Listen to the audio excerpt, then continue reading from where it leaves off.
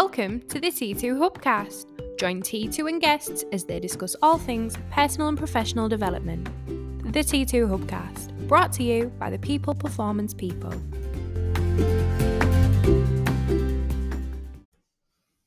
So welcome to the T2 Hubcast with me, Martin Johnson. And me, Spencer Locker. Right. Right. We are It will record this time. we are on a roll. It is January the 27th, my son's birthday. And we are on a roll. We've done about 8 podcasts. And that's unusual for us because usually we don't even get time to do 8 in a quarter. Yeah. And we're just going to keep this content flowing, Spence, Yeah, because yeah. it's a good time of year to do it and we want to get ahead of the game. So we're back and we're now talking about supportive versus assertive leadership. And we say versus. It's not really the right term. No. Let's look at it this way. We're going to talk about it on the pod, but the chasm of supportive, assertive leadership. And simply put, Spence, we've delivered some gigs recently where we've been talking to leaders about this. And it's this notion of if you had a spectrum of what type of leader you are, from ultra supportive, empathetic, and compassionate and engaging people on one end, to incredibly assertive, directive, and autocratic on the other end, and holding standards and driving outcomes. And it was a spectrum. You can be anywhere on that spectrum. Yeah. Some people will generally and naturally be more assertive and drive standards and pace set and be directive. Some people will be more supportive, more compassionate, empathetic, etc.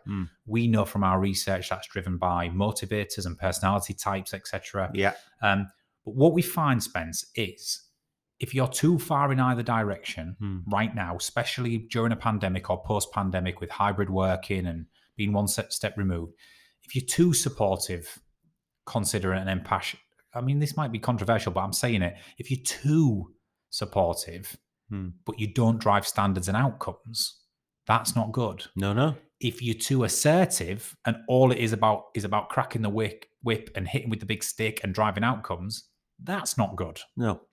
So we talk a lot about the chasm of supportive, assertive leadership. Yeah. And I think that's what we're going to talk about on this Okay. pod. Okay. Good stuff. So, firstly to you, Spence, oh God, I bet this will be an interesting question. Even still today, on the whole, across every client we work with, would you say you see more assertive leaders or more supportive leaders? Or is that just impossible to... I wouldn't say it's impossible. I think it's a really good question, Martin. I think it's a really good question. I think that it depends on what that customer is, what organisation that customer belongs to. Or industry, environment. I think I'll chop it down into the two. So you'll know exactly what I'm saying. Is when we're talking about the assertive leader, probably a growth industry. Yeah, very aggressive growth, sales-led type business where metrics and targets and goals are everything. Yeah. And then for the more supportive, empathetic leader, they're more of a, you know what, we've got customers, we're quite happy where we are, we're in a comfortable situation, we do grow, but you know what, we want to we want our people to feel safe, we want our people to feel good.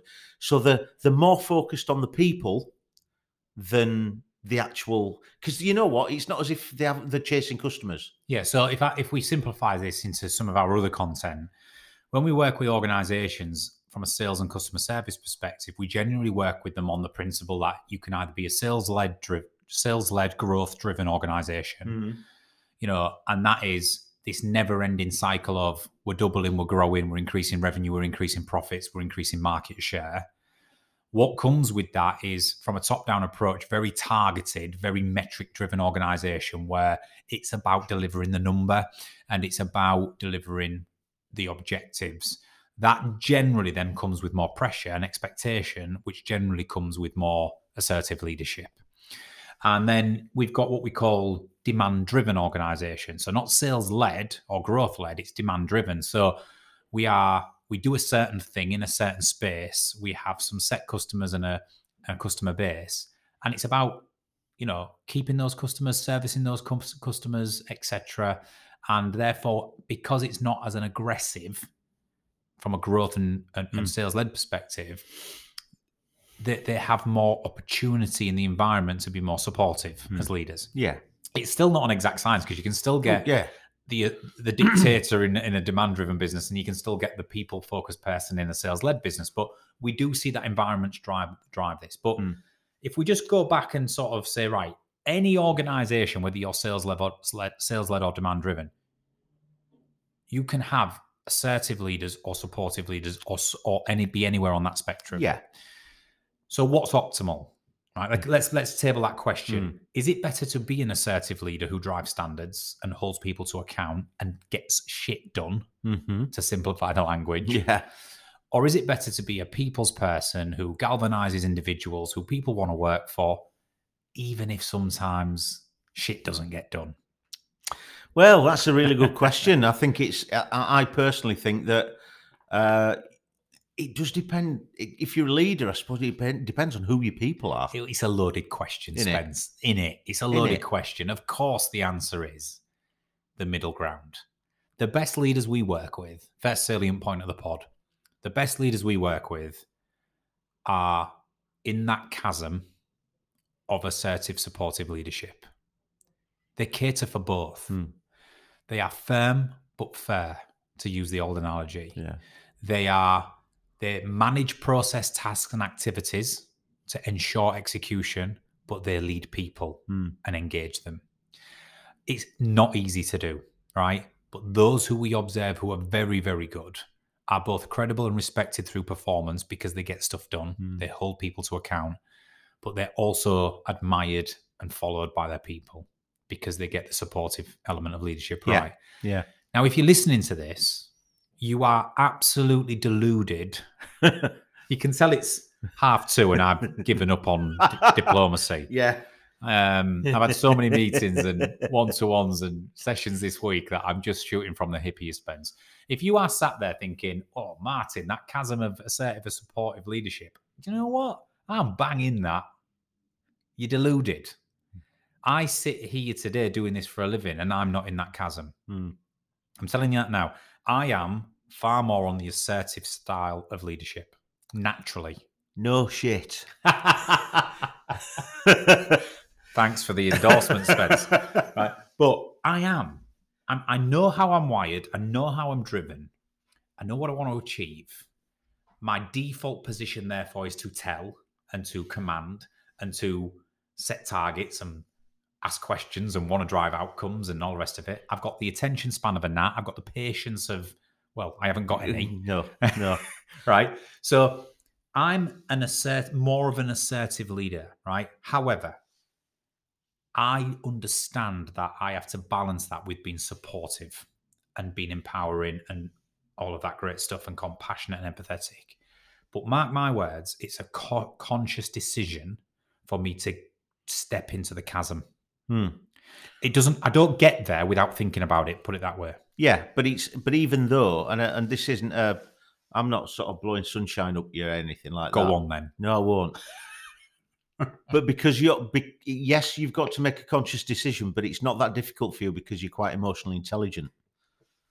And I think that's because we do this for a living. So when you open your mind and your eyes up to the fact of, oh, actually, there's a better way, and you live and breathe that every day, then you start forming a habit of it yourself, which then it becomes more easy. But I am absolutely still vulnerable to being triggered into the far extreme of assertiveness. Oh, yes. Within a second, right? So stepping into the chasm is one thing. Staying there under pressure and duress is another thing. But if you're listening to this, I'm telling you now, you will resonate more with one side of the fence. You will either be more amiable, collaborative, peace and harmony. You'll either want to avoid conflict and people to get along, and you'll want to bring people along the way. You'll either be more of that ilk, or you'll be a little bit more wired in the way where you've got no patience. You just want to get stuff done at a pace. You know what you're doing. You've got an unbelievable belief in personal power, and that's the most efficient way to lead a team, right? And anywhere in between. And you know what? If you are sat there and thinking, no, I genuinely do straddle the the two. I genuinely think naturally I straddle to, well, bloody well done you. Right? You're one of the minority. Yeah. You're one of the minority because very few of us are like that, right? However, the chasm of supportive, assertive leadership lies in your ability to drive standards, outcomes, own your area, drive accountability, be directive, drive urgency and pace where needed, but also lead your people, be supportive, empathetic, and bring them on the journey with you. If you can do that, that's where you want to be. And we use this saying, don't we? You have to build up your credits to earn the right to deliver the tough message. And you build up your credits on the supportive side to earn the right to deliver the tough message on the assertive side. Yeah. When it's time, when it's appropriate, you can drop in there, say what you've got to do, say what you've got to say, throw the grenades in or whatever. But as you said, the people, because you've built those credits up on one side, the people are willing to run through walls for you. Yeah, I think so. Let's talk about the pandemic and post-pandemic and moving into hybrid and remote-based working. So, what shifted? So, granted, given the fact that we've just discussed that naturally you'll be somewhere on that spectrum and you'll have to take a conscious step into the chasm, is the additional added pressure of the pandemic where now we have the majority of our teams working from home across the country, across the world, one step removed. It's not as easy anymore to lead, right? So what we found is leaders have gone in one of two even more extreme directions.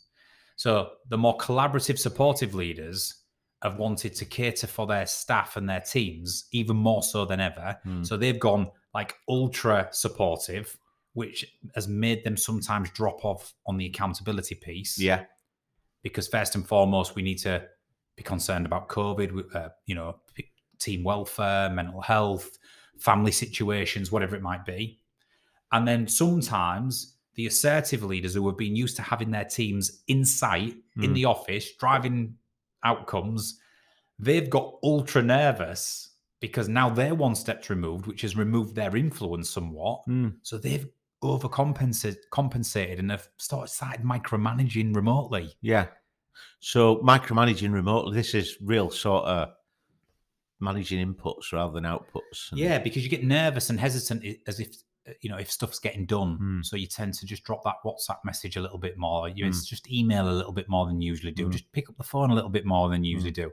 The need to have 5 million team meetings a week just to check on progress, right? There's all this sort of stuff creeping in. So we're seeing a bit of a shift in. There's people who are going too anxious and assertive and micromanaging, which is disengaging their people. And there's people who are getting ultra supported and so much compassion. And it's almost like they're dictating the pace at which they work and what hours they work and all of that great stuff. And if we're not doing, and that's great because it works, but if you're not doing that whilst also being clear on your objectives, expectations and timeframes and driving outcomes, your standards and performance can just dip and slip. Does that make sense? Yeah, very much so. So to reach the chasm is even more important in a hybrid world, right? We have got to be empathetic and supportive of our people, especially if they're working remotely with kids at home or, through a pandemic with COVID, or people who've got elevated levels of anxiety about coming back into the office and physical spaces. But we need to be crystal clear on what the organization still requires of them and make sure that we hold accountability and drive those outcomes together. Yeah. And for those of you who are hating this remote-based hybrid world where you just want to get back into the office with your team and get some routine going, you just got to check yourself if you're coming on too strong or you're micromanaging too much or you're putting too many meetings in the diary. The center ground, the chasm is where you want to be. And I suppose it's going to take a certain amount of honesty and a bit of awareness, quite a bit of awareness to actually go, right, okay then, because it's so easy for people to justify why they're doing what they're doing. Yeah, it is. And listen, you've got different personalities in your team as well, so you need to sort of do a little bit of an analysis, a bit of a think around. What does that middle ground look like for each of my 6 team members because it might be slightly different. Mm-hmm. Let's use us as an example. We've already established I'm, from a print profile perspective, if this doesn't mean anything to anybody, but I'm an 8-3, strong and self-reliant, succeed and achieve. Yeah. It means that I'm more of an assertive leader than a supportive at times if I'm not thinking about it. So I got to put me in the equation, but then I look at you, Mm-hmm. I look at Lydia, I look at Claire, Dave, Victoria, Tracy, Katie, the full team, and I go, well, you're all different as well. So if we was working in a remote-based world, what do you need from me versus what does Dave need from me? Yeah. How does that dynamic play out? How do I straddle supportive and assertive with you might be slightly different to the way I do it with Claire. Yes. However, it's still striking the right balance with that individual. So there's a little bit of an element of different personality styles that you got to consider. But for example, like Dave might just go, just tell me what you need of me. Don't beat around the bush. Just tell me what, and if I'm not achieving it, call me out on it. Yeah. Right. Whereas, for example, Katie or Victoria might be completely different. That approach with them of being shooting from the hip and calling them out might not be the right thing. Yeah. It might be more of a supportive leadership style that they prefer. So their chasm is probably far more on the left-hand side than what Dave's might be. Yeah. So it's about just assessing the individual as well and going, where am I with this person and how do I find that middle ground? Yeah. And just it's really, I think it's really important to state that as much as you might find the middle ground, as much as you might search for the middle ground, as much as, you know what, this particular person needs a little bit more support than other people, be under no illusions, those outcomes need to be achieved. They need to be achieved. You can't avoid the outcomes. You can't avoid what you need to achieve, the results, whatever they need to be. They need to be there. They need to be achieved. Well, but you've got to do it in an empathic way. Yeah, it's got to be a challenge state way, not a threat state way. Yeah. I like to use our language, and I think you look at our trust-based leadership equation. Yeah. Right. You look at the 3 elements of that, which is a leader generally has to have 3 elements with their people to be wholeheartedly trusted and people will punch through walls for you. And that is you've got to be credibility, got to be reliable, and you've got to have high degrees of rapport. Mm-hmm. So when you think about this chasm of supportive, assertive leadership, those 3 things are literally the ingredients of it. Because if you're super credible, i.e., the only way a leader becomes credible, right, is if A, you know what you're doing, you're good at the job, you've got the knowledge. B, you drive outcomes and results, right? So that assertive side of assertive, supportive leadership is all about credibility. You're going to become credible. Yeah. It's not that you're going to become overpowering or autocratic. You're only going to become credible if you are able to drive outcomes and results and you're seen as successful. So reliability, you're only going to be reliable if you can both deliver for me, your team member, but you also deliver for the organization. Yeah. And then rapport. Do you have a high degree of rapport with me? Do you get to know me? Do you know what makes me tick? Can you get in my world? Do you cater for my needs? That's the supportive bit. Yeah. So if you sat there listening to saying, how do I get to this chasm of supportive and assertive leadership if I'm more on the assertive side or supportive side? Look at those 3 elements: credibility, reliability, plus rapport. And look at those 3 elements with each of your team members. Because if you have them in abundance, if you've got credibility and reliability in equal measure to high degrees of interpersonal rapport, you'll be probably naturally getting it right. Yeah. And coming back to challenge and threat state, remember, challenge state is when we are driving outcomes and the pressure's on, but we're focused on what we can achieve, on how we're going to do that together. Threat state is when we're starting cracking the whip on what people must not do. Yeah. We can't afford to miss target this month. We must not fail, right? And that's driving a threat state. So, part of getting to the chasm and supportive, assertive leadership is the challenge state mantra. Certainly. I think, if we can get ourselves in that, I mean, it's not easy. It's not easy. Some of us who are more prone to one or the other behaviour, more sort of dedicated to that, if you like, we're going to find it challenging. And when we find things challenging, we can find things threatening, so we can get all emotional about it. So we've got to start being a bit aware, being present, realizing what's driving this behavior. Is it because I'm trying to be more sportive when I'm actually really quite sort of assertive? Yeah. I think the other last thing for me to add into this mix of where we are right now with this is visibility versus the lack of visibility. So without question, we know from neuroscience that up to 65% of our influence is nonverbal. You know, and when you're working together in person, whether it's on site, in an office, wherever it is, you have that 65% of ability to read body language, facial expressions, you know, all of those, picking up on those nonverbal cues.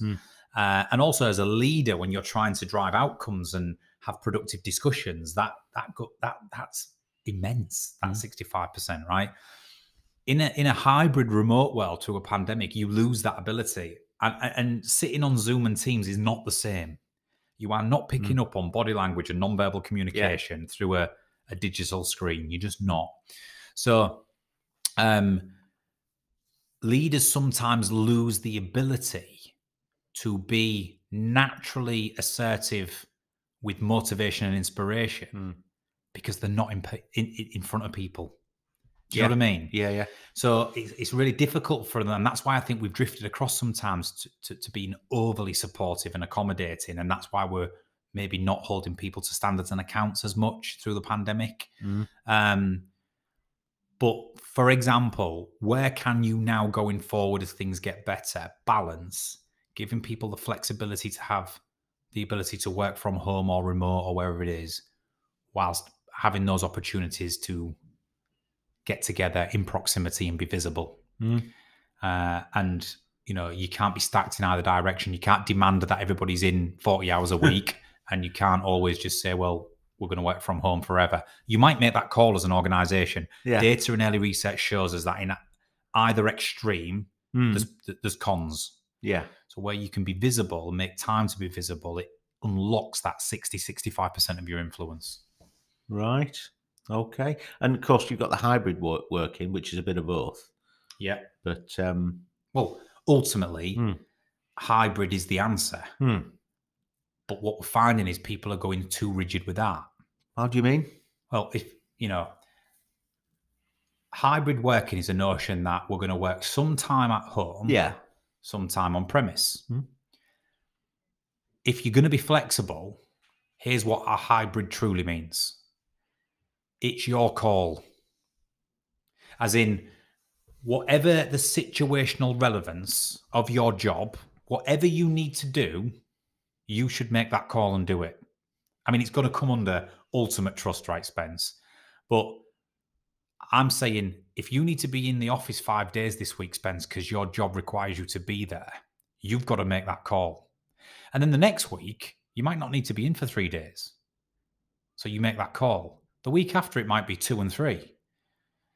What I'm finding organizations are doing, because they can't get it right, they go, right, we're going to do 3 and 2. But that then creates a more rigid approach because leaders, managers, teams are now not responding to what's situationally relevant for the business and for my customers and for the job. It's, I've done 3 days in the office this week. I better take Thursday, Fridays, me 2 days at home, or vice versa. This makes sense. Yeah, very much so. The problem managers and leaders and board members have is if they don't put any rules and regulations around it and it's entirely based on trust, maybe their organization are not mature enough to deliver that against that, which creates a performance issue. So the biggest dilemma I think we're going to have going forward is if we're going to offer hybrid working and truly be flexible with it, you can't really do that in the bounds of a rigid structure of a 2 and 2 and 1 or a 2 and 3 or whatever it might be. What you've got to say is do what is situationally relevant.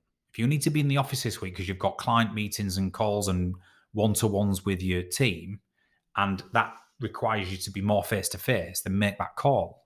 If you've got a week where you can be remote, make that call. However, it's not simple. No. It's not simple. And I think many organizations are finding the way with this and trying different methodologies to arrive at and then you've got this dichotomy of, what happens when you run an organization where you've got genuinely functions where they can be at home all day long to do their job, but you've got on-premise workers who they work in a factory or for the emergency services and they've got no option. And then it builds resentment because they go, well, why am I working this many hours a week on premise when they're sat at home having flexi time? And it creates resentment. Obviously, we've got to be better than that, and we've got to be more mature. We've got to categorize our workers. We've got to understand that there's certain on-premise workers versus not. But I don't think many organizations have found the perfect way yet with hybrid working. For me, the utopia is ultimate trust.